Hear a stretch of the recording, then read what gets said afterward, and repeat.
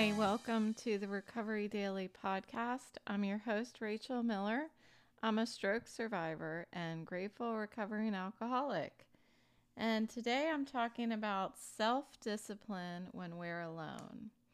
I was reminded today of a story that I could tell on the podcast, and it's about my first trip when I was sober. And I don't think I haven't told anybody at work, like my boss, anybody who knows about my sobriety. Well, now everybody knows about my sobriety, but before that, I'm not sure that I shared this with anyone. So what happened was since I'm the marketing director, actually, at the time, I was a digital marketing specialist, and I was in charge of events. So I had been planning this huge event for us to participate and have a booth at in San Francisco. So I had only been working for the company for maybe a year, I think.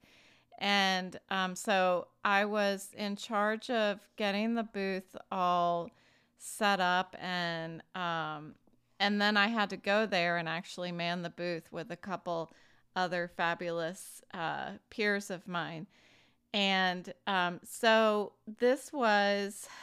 I was less than a year sober. And so I was probably a little over a year employed at the company, but I was less than a year sober. And so this was a big deal for me to travel by myself through airports, which I love me some airport bars, and fly on a plane, which typically I'm not supposed to say stewardess, the flight attendant, there we go. The flight attendant is wearing the carpet down on the path to my seat, bringing me glasses of wine. So it was always a drinking activity for me to travel. So I went to San Francisco by myself and stayed in a hotel by myself and went to and from this conference by myself every day. And what I was afraid of was that I was not accountable to anyone. Like if I were to drink while I was on that trip, nobody would have known about it. That was my thought process. So I really didn't want to drink, but when you're an alcoholic, sometimes there is this feeling like you have to drink. Like it's almost out of your control. Like I don't know how else to say it. You have to drink. And so I was just afraid of these overwhelming feelings, and I really wanted to stay sober. And I, at that time in my sobriety, felt like wine was just gonna jump out from a bush and just dump itself down my throat. I just was so scared about feeling like I didn't have any willpower. So what ended up happening was I really stayed hyper focused on the conference itself while I was there. And then after the last day, my other coworkers had plans, so they went off to go be with people that they knew on the West Coast, and I was left by myself the evening before I was going to be heading back to the East Coast. So I set out from my hotel room and decided I was going to go find a place to eat. So I walked around the block where my hotel was. And I just kept thinking in my head, nobody would know, but I don't want to drink. Nobody would know, but I don't want to drink. Well, I ended up walking around that block at least 3 times. I kept just walking and walking because I'm like, if I keep walking, if I don't stop, I'm not going to be able to drink. If I don't stop anywhere, I won't drink. And then there was this kind of decision I made, this security in my sobriety that finally settled into my gut as I was walking. And I kind of slowed down, and I approached what looked like it looked like a bar, but it also looked like a restaurant, like half and half. And I looked at the sign outside, and I don't know, they had some sandwiches or something like that. So I decided that I was going to go in. And so it turned out that the only place to really sit was at the bar, because the tables weren't being used or something. So I sat up at the bar and I looked at the sign next to me, and it was an advertisement for a gigantic hot fudge sundae inside a martini glass. And I just kind of smiled under my breath, and the bartender came over and I said, I'll have one of these. And so he brought it over, and so I sat at the bar, and I don't remember what sport was playing, but there was something on TV, and I think it was football. And so the other couples kind of were looking over at me a little bit, and I was just on cloud 9 eating my ice cream cone. And it was that moment where I had made that decision, or that security in my sobriety just settled in my gut, when I decided I can stop. I feel confident that I can do this. I was also thinking in my head, I'm not alone. I may be alone, physically alone, but I'm not alone. And I was thinking of this concept of my higher power, that I have all of these people outside of me who are on my team, and want me to stay sober. And this is when I was also starting to try to build this concept of God in my head. And I thought, well, if there really is one, I'm definitely not alone. So I went in there, and I didn't feel alone, and I didn't drink that night. And so I was thinking about this idea, because I never had that happen before then. There were so many times that I tried to not drink. I went on trips, and I tried to not drink, but I just couldn't. There were times when I was left home alone, and the kids were gone, and I didn't want to drink, but I did. And I felt like, well, I'm alone, so nobody's going to know. And it wasn't until that one time in San Francisco that I realized that I wasn't alone. And from that point on, I have never, ever felt alone since that night in San Francisco.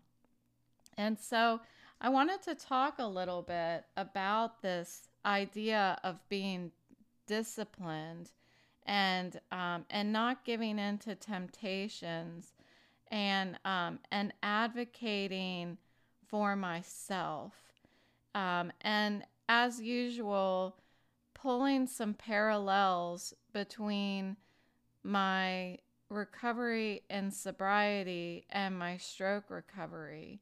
Because, believe it or not, there are times that I may have my cell phone, for example, and actually the best example is this morning, because I actually did this.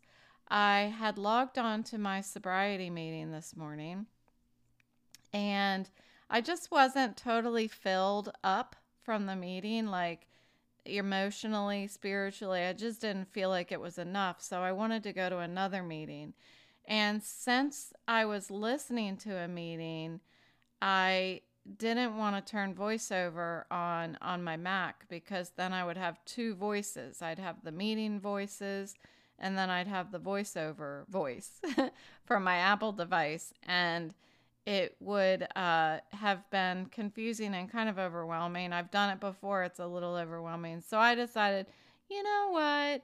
I'm just going to find another meeting. I'm just going to use my eyes and find another meeting. Well, wouldn't you know, I was miserable until about noon today. That was about 8 o'clock. And so it took 4 hours for me to heal from. Actually, I, because at noon I took a nap. So it was really until about 3 o'clock today that I felt recovered from that decision that I was going to find another meeting on the computer. And had I been sitting downstairs with my boyfriend beside me, I probably wouldn't have done it. I probably would not have logged on to search for a sobriety meeting with my eyes, because he would have scolded me. And so that was I mean, I don't know, scolded me, whatever. He would have been like, you really think you should do that? Or something like that. I don't know. Or he would have remained quiet, and I would have just felt guilty doing it, knowing that it was bad for me. But you get my point. So it's that same idea where I was alone, nobody's watching, and I still need to have self-discipline. So I'm learning a lot about myself through, just as I learned so much in sobriety, there's still so much more to learn. And I have to continuously expose myself to the environment, the people, my sobriety meetings, support, therapists, doctors. I need to continuously expose myself to all of that stuff to continue to encourage me that this self-discipline is going to be worth it on the other side. So I started digging into a little bit the difference between willpower and self-discipline, and it made a lot of sense to me. So I want to talk about that, but first, I wanted to mention that this second sobriety meeting that I decided to log on to today, what I was searching for was, what came in my head was, I wonder if I can find a sobriety meeting for disabled people. Like, it never even crossed my mind. I thought, I wonder if they have something like that. I'm sure they do, but it's the first time it had ever crossed my mind. So I tried to search for it, but that didn't last very long before my head started hurting, and I had all these sensations behind my in my head and stuff. So I had to stop. So when I stopped, I thought, well, I'll just go to this meeting that I've gone to before, which is fairly big. I think there's like 80 people or something like that show up to this meeting in Virginia Beach on Zoom. So I showed up to that meeting, and I'm just listening in, and this person shared about how they recently went to go visit an old friend who had been in an accident and was now a paraplegic, and how inspired he was when he sat down with him, and the guy was talking about all of the opportunities and things that he's going to do and how he's going to have a great life anyway. And I thought, huh, this is fascinating that I'm sitting here, that I would be hearing this right now, because this is exactly what I was looking for. And this meeting that I found is just a regular old meeting. So I was taking some notes, and I thought, yeah, like the steps I take today in this stroke recovery are going to strengthen my determination for living a more joyful life, to having a more joyful tomorrow. This is what I was thinking when this guy was talking about the paraplegic. And then the next person who spoke was a blind person, and the person said that they were not born blind, but they became blind about 10 years ago, and was talking about focusing on the things that they can do. And I was like, I mean, it it's incredible. It really is. It's incredible what happens when you just show up for life. And that happened to me this morning. Yesterday, actually, for the past 2 days, my boyfriend and I have been having some conversations about our future and what is in store depending on what my recovery looks like. And you can imagine, after doing this so far, it's been 2 years and 2 months, that I'm feeling very discouraged that anything is going to change at this point. I am still going to the vision therapist. I'm going to the neurologist, but in the past 2 months since I made this decision to go to the neurologist, or both, the vision therapist, I haven't actually been able to go into the office because my symptoms were so bad that it was too painful for me to get there and then do therapy. So I had just been doing it over the phone. And then the neurologist, well, I've shared with you my frustrations with getting this MRI, which still hasn't happened, mind you. But over the past two months, nothing has happened to speak of. I have made some progress with this one exercise that I do with vision therapy, where I look back and forth between the cards, and I've talked about it several times. And that's it. I can't look at a computer any longer than I could before. I can't look at my phone any longer than I could before. In fact, today I walked my dog over to this school right next to my house and let her run around. And there were times that I looked up at a tree or something like that, and I just had this really, really funky feeling in my head, scary, funky feeling in my head. And when that happens, I just think, nothing's gonna change. This is it. This is the way I'm gonna be. And so anyway, my boyfriend and I were talking about plans, like, what does life look like if I can't go back to work?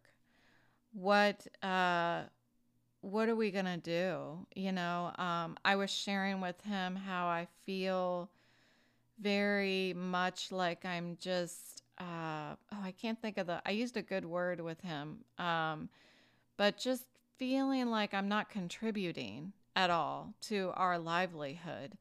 by by doing my podcast and doing hobbies and trying to occupy myself and cleaning and taking care of the dogs. I just don't feel 100% fulfilled. But beyond that, I don't feel like I'm contributing financially to our household. And that's difficult for me um, because I want to always have that feeling of independence. And so he was very encouraging to me about, he's so good at this, started talking about like some exciting plans that we could look into if it were to turn out that I couldn't go back to work. And there's a lot of things that we don't know and don't understand about me not going back to work. I have no idea about the long-term disability. I don't have any idea about being disabled. I don't know about keeping medical insurance when you're disabled, Medicare, Medicaid, not to mention my my company and I don't have any idea how any of that works, and I have been really ignoring it almost because I just have this hope. I have this hope that things are going to go back to normal, even though I almost feel that I need to start accepting that they're not going to. So anyway, this is like my internal battle. Um,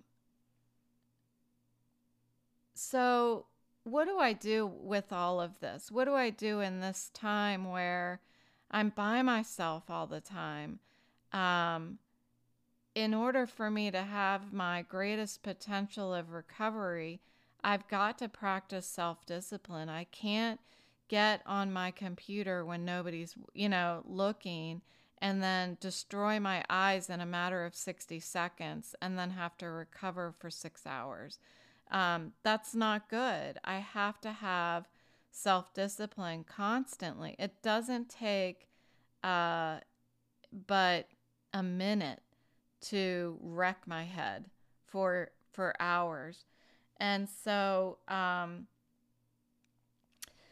was looking into what's the difference between self-discipline and willpower, because self-discipline is not willpower. They are two different things. And I've learned about willpower and sobriety, and that me not picking up a drink is not willpower. If it was willpower, I would have been able to get sober.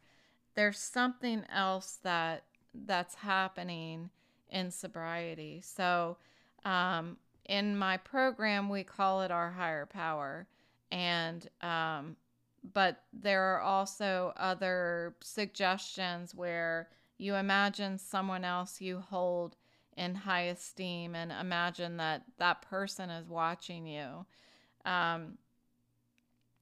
But I think the main difference between self-discipline and willpower is that willpower does not feel good and self-discipline does feel good. And so I'll try to give you some examples about this. So when I was smoking I smoked for a really long time. I smoked from like ninth grade in high school to, I think I was about 42. I think it was like right around when I got sober. So I stopped smoking so many times, and I was trying to use willpower. So willpower, I'm denying myself of a cigarette. Cigarette smoking feels good. I'm denying myself of that. And self-discipline is different. Self-discipline is enjoyable. It's doing something that feels good. So it's reward based. So I'm trying to think of an example. I mean, when I don't know. I don't know if I have an example. My example is kind of falling apart here because for smoking, the way that I quit smoking was that I started vaping, and then I slowly decreased the nicotine until I got to 0, and then I put the vape down and I didn't smoke anymore. But today it does take self-discipline to not pick up a cigarette, because to this day I still love the smell of cigarettes and wish I could smoke. If it wasn't going to kill me, I would still be smoking. So self discipline is more, I think, what I have been doing in sobriety. There is a lot of gentle self talk. There's a lot of self-acceptance. It's a lot of, if I were to pick up a drink, that does not make me a bad person. It makes me a person with a disease. And if I do not pick up a drink, it is reward based, because there are so many, we call them the promises in the program, but there's so many rewards if I don't pick up a drink and I stay sober. So self-discipline is also detaching any moral impact from whether you do the how do I word that? There is no moral impact to whether you pass or fail whatever it is that you're trying to self-discipline yourself. That was totally not phrased very well, but anyway, you know what I mean. It means I'm not a bad person. I'm not a failure if I pick up a drink. And it's also knowing that the emotions that are involved in disciplining ourselves are signals. And for example, if I go to a happy hour and there are a whole bunch of people around me drinking, and I start getting irritated or jealous or just plain old grouchy, that emotion is a signal to me. And if I continue to stay grouchy or jealous or whatever else I said, then staying in that emotion is a choice.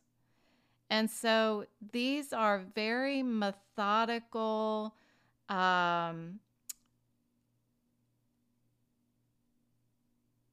ways of like getting to know yourself. You're learning a lot about yourself through self-discipline.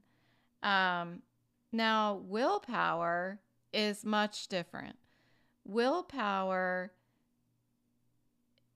we can handle in lots of different ways. If I say I'm not going to drink and I'm just refraining from drinking, then if I pick up a drink, I'm going to feel guilty. I'm not replacing drinking with anything. I'm just going to not do it. I'm going to not change anything in my life other than not picking up a drink. And so if I do it, if I end up picking up a drink, which odds are I'm going to, because I haven't filled that gap with anything rewarding, I'm just plain old denying myself of alcohol or denying myself of cigarettes. Well, if I do it, I'm going to feel guilty. I'm going to feel shameful. Um, you know, I was thinking, I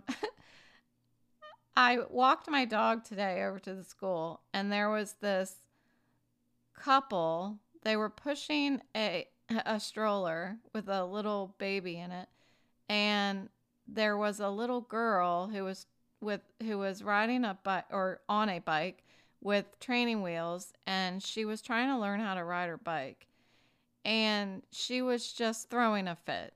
I mean, absolutely throwing a fit. She couldn't figure it out, and the parents were getting really frustrated, and it was everything I could do to not go over there and try to help. Not that I'm the master uh, bike riding trainer, but I did train all of the kids in my neighborhood all together at one time in my driveway in one day. I mean, in an hour. I had like 4 kids all learned how to ride the bike because I'm a wizard. And anyway, so this little girl was just crying, and she was like, I can't do it, and so finally I heard the parents go, you don't even want to learn. You don't even want to learn. And I was thinking, I feel like that poor kid they're just making the kid feel ashamed, you know? Now, granted, they all should have walked away. They should have walked the bike home and tried a different day when everybody wasn't all pissed off. But that's an example of not being able to learn through guilt and shame. Also, if I were to, through willpower, not drink, and I end up breaking my willpower and picking up a drink, most likely I'm going to overindulge in drinking. And that's really what ends up happening when people decide to quit on their own and not go through a sobriety program.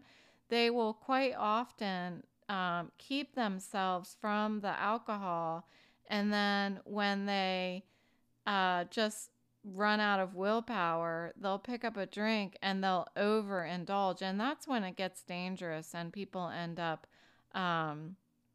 drinking themselves to death. There's also with willpower this self-loathing. I mean, imagine, I know what it feels like because I spent years trying to quit drinking and picking up a drink, and there's just this self-loathing, like I suck. I'm a horrible person. I'm never going to be able to get sober, and I'm just going to be this is what I was meant to be in life, nothing. And you begin to have like this distorted view on everything. It's just there's nothing good about it. Using willpower. So that's how I see the difference between self-discipline and willpower.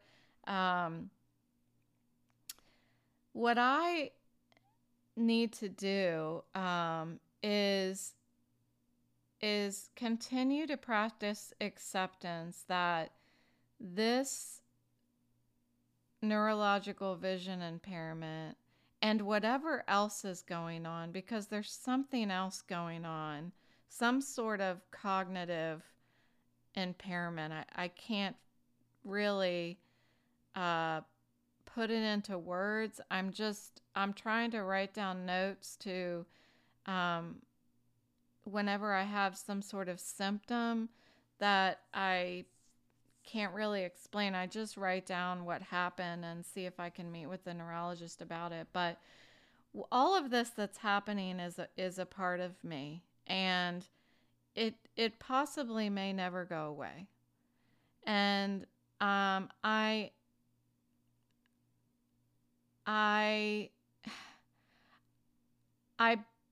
have this internal battle as far as, do I practice acceptance that it's not going to go away and that I'm going to be like this? or do I keep fighting? Like when is time up? When do I stop fighting and figure out what I'm going to do with my life this way?